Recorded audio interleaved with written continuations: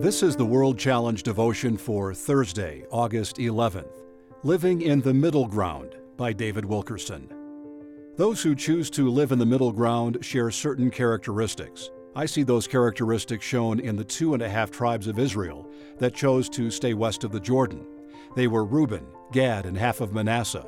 Those tribes' Hebrew names exposed their sin struggles. Reuben means a son who sees.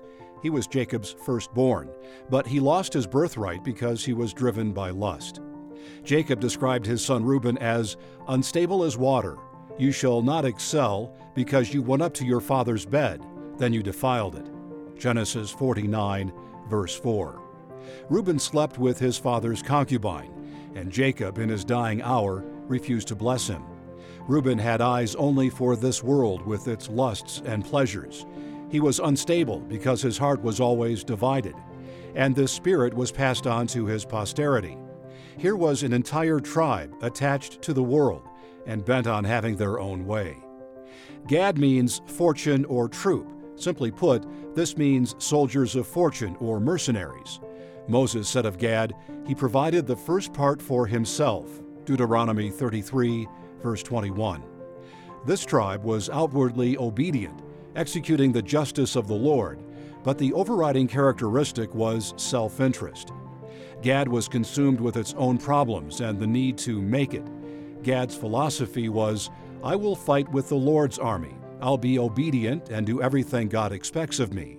First, though, I need to get myself and my family set up, and then I'll be free to do more for the Lord. Manasseh means to make forgetful. This was Joseph's firstborn son, and he should have received the birthright. Even in his childhood, there was a sad trait developing, however, and Jacob saw it in the spirit. Manasseh would one day forget the ways of his father, Joseph, and neglect the commandment of the Lord.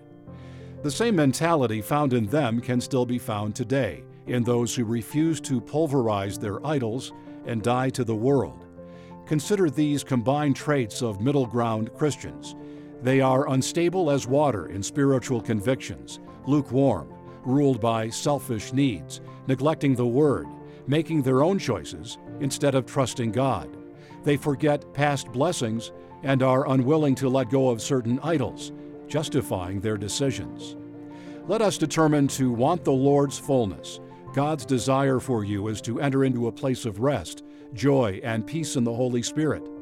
Let's follow Him with our whole heart. World Challenge, transforming lives through the message and mission of Jesus Christ. Visit us online at worldchallenge.org.